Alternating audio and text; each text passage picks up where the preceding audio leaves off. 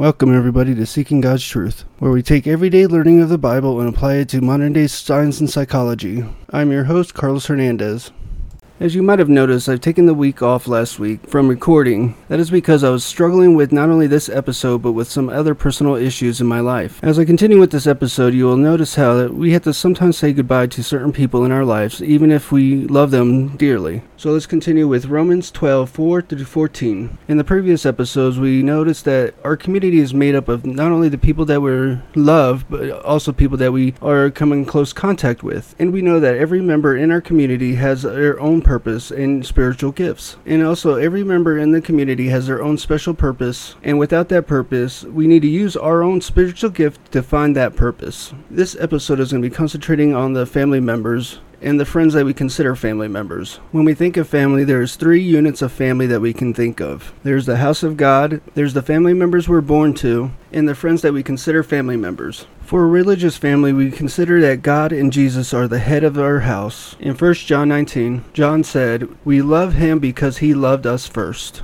John was declaring that the heart of every true follower was the love of God. Not only does this declare our love for Christ, but also his love for us. This also tells us where our love comes from. Now we can think about our regular family as in they're members of a two-parent family. Webster's dictionary defines family as the basic unit in a society traditionally consisting of two parents rearing their children, typically consisting of spouse and their children, and also a group of people of a common ancestry, or united by a certain conviction or a common affliction. Notice how the first two definitions focus on the traditional family unit. The third definition, though, focuses on a more broader aspect, focusing on relatives, friends, and possible church members. Current closeness of family members has changed over time. Only 33% of family members think they're closer than they are when they grew up. An astonishing 45% think they're the same, and 25% think they're less closer. I believe personally that these are probably grossly inflated, because some people do not want to look bad in front of others, while others will answer according to the way they want a surveyor wants them to rate. Forbes had reported that 10% of mothers have been estranged from their one adult children. An astonishing 40% of mothers have been estranged from their child at least one time in their life. We think of family members as those that are blood related, such as our uncles, aunts, grandparents, and others. But do we really call them in times of need? How close are we to our actual blood related family members? Can we call them in need? Will they be there if we need money? Will they be there if we need to vent? Or will they backstab us if we tell them something? Unfortunately, just because they're your blood related doesn't mean they're actual family members in the traditional sense. The thing begs the question, is family more than blood? Friends can be considered family when they are there for you in the time of need. The closest of friends can form a family on its own, such as the military or even church family. Usually, close friends are there for you in a time of need.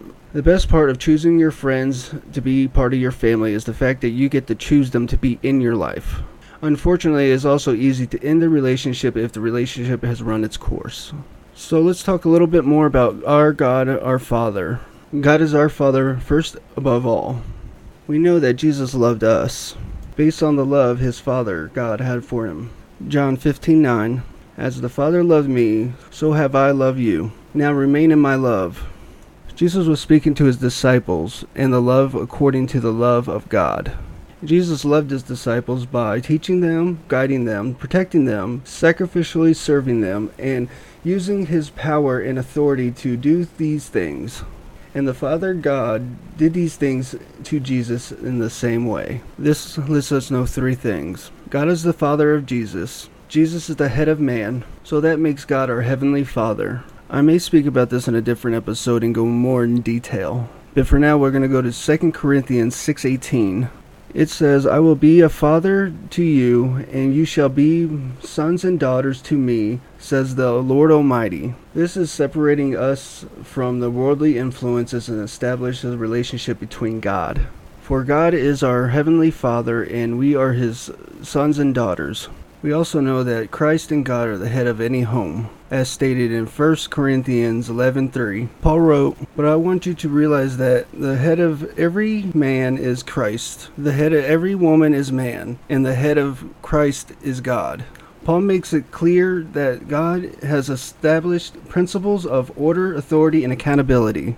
Paul was using head as in the source, not as in ruling over. But Paul was also not saying that man came from Jesus, because it was clear that man came from woman. That man seeks the knowledge of Jesus, not that they came from Jesus. So this shows us that Jesus is the head of man, and man is the head of woman, and God is the head of Christ. Women can display two different attitudes from the scripture. The first attitude is the rebelliousness to win over. We are not trying to imply that women are inferior. And when God calls women to serve under men, it is also not because women are inferior to men. It is because God expects different things from both men and women. The other attitude that women might have is showing loving submission to him as an equal. God looks for volunteer submission from man, and he expects the same from both men and women. As we first look into family relationships, we look at blood-related family members and bonds. We usually try to think as blood is thicker than water, but is it really? Some members form a tight bond, especially during troubling times,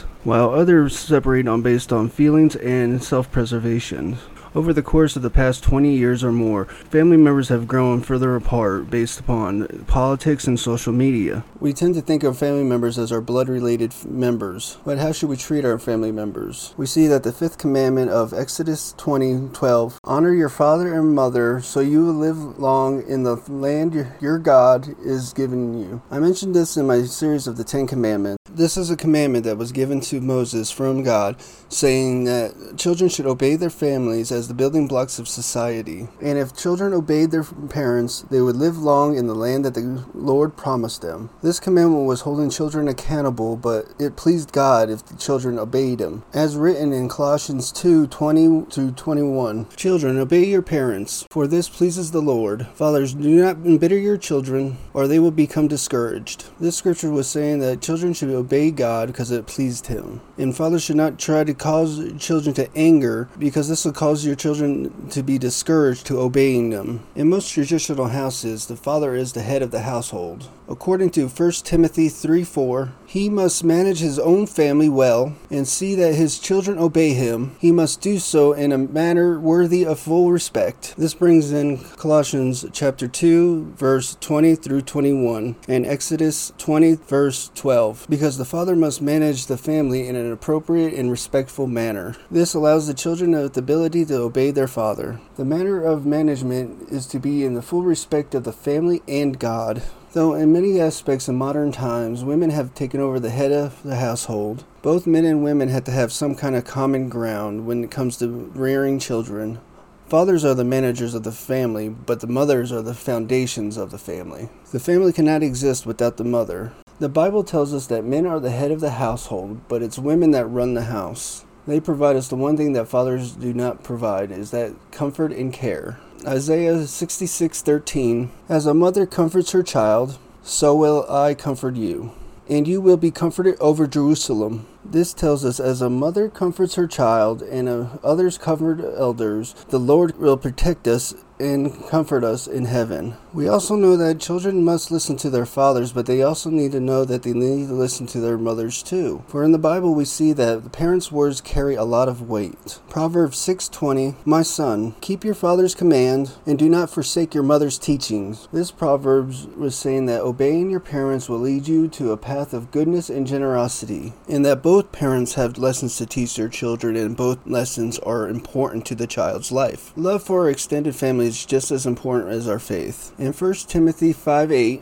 anyone who does not provide for their relatives, and especially for their own household, has denied the faith and is worse than a non-believer. This is a very powerful statement because I had to deal with a lot of this with my own family members. Though I love them, I had to separate from them because they don't obey this scripture. It's because God's normal way of providing for the needy is not normally through the local congregation, but through hard work, which I think a lot of people forget. So Paul was emphasizing that the father must provide for all members for his family, including his relatives, and he must do so all he can and with all his ability. If the father would minimize his efforts, or works to help his family members, then that would be worse than a non-believer or the unfaithful. Now let's move on to our friends that we love dearly. Friends provide us a good source of family when our original family fails us. Friends are those family members that are typically our chosen. Sometimes these bonds can be tighter than family bonds. When I was in the service, I formed close bonds to those who I served with, many of which I still talk to this day. Friendships take more effort to form and they are more rewarding in the end. As we can see in Proverbs 17:17, a friend loves at all times, and a brother is born for a time of adversary, meaning the friend will stand by you during the good times. But sometimes a friend can remain a friend if they do not stand next to you during the rough times. But a friend can become a brother or sister if they stand next to you during the tough times. Difficult times tell you what kind of person someone really is. In Ecclesiastes chapter 4, verse 9 through 10, it says, "Two are better than one, because they have a good return for their labor. If either of them falls down, one can help the other up. Pity anyone who falls and has no one to pick, but pity anyone who falls and has no one to help them up." Simply saying that two people working together cooperatively can produce a better outcome than working alone. This obviously keeps the two individuals accountable for what they need to be done, and if one falls, the other can be there to pick up for them. The important lesson here is to know that if there's no one there to help you in the time of need, then you're a fool for not asking for help in the end. Sometimes this lesson I have to think to myself sometimes because I don't ask for help for a lot of things. Friendships are there to keep us from falling into pits. And if we do fall into pits, they're there to help us out of it and to keep us from falling down into immorality. Sometimes in a relationship, there's someone that's going to give more effort into the relationship than the other person. That might be because one person might want something out of the relationship, or it might just be one-sided relationship. Regardless if it's a family member or a friendship, you have to know when to cut the ties, including dealing with family members, because it is quite difficult. I have had to deal with it on numerous occasions.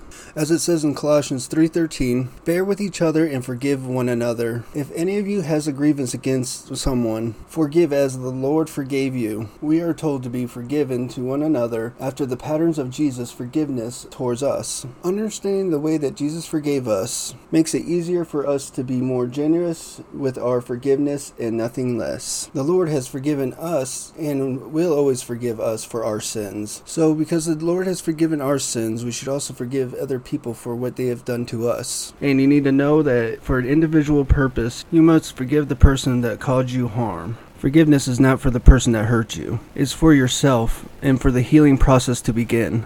Because you cannot change the actions that a person does. You can only change how you react to that person's reaction. Proverbs 11:29 also tells us, "Whoever brings ruin on their family will inherit only wind, and the fool will be servant to the wise." So to bring trouble onto the family is to prepare for a future full of storms and difficulties. The meaning behind to inherit the wind is to have future storm and trouble, and that only fools will be servants to the wise, because the wise are blessed by God. And God lifts the hearts of the wise. Also, when those show us strife, we must also show them kindness. Job 6:14, "Anyone who withholds kindness from a friend forsakes the fear of the Almighty." Job was making it clear that you should not withhold kindness, even with those who are forsaking the fear of Almighty. As we can see, family is the most important unit in our society. It is the one thing that we interact with our lives daily. Most of our time, our family does not look perfect in the public eye. We have our fights, we have our squabbles, but it's still our family. As David said in Psalms chapter 133, verse 1, "Behold, how good and pleasant it is when brothers dwell in unity." When David was using "behold," he was drawing attention to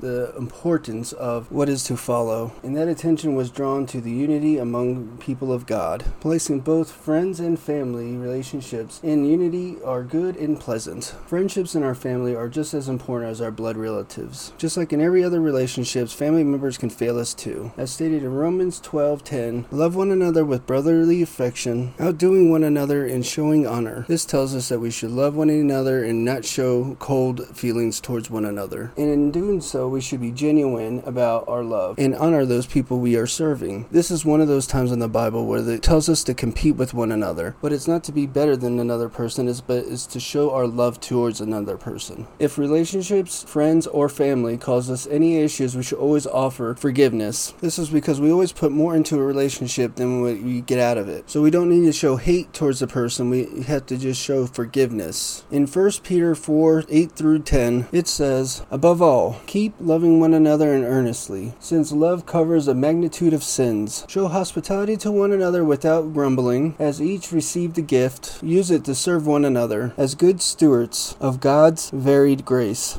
So as we wrap this episode up, I just want you to realize that most family members are not always your blood relatives. Those that you can call your family are those that are with you in the tough times. For the next episode, we're going to dive a little bit into the relationship between spouses. I want to say thank you for listening. You can contact me at sgodstruth@outlook.com.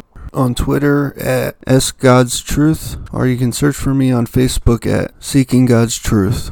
So drop a message and let me know how it was. Be afraid to tell me what I can improve on and what can I do more for the show, and an idea for an episode. Thank you and God bless.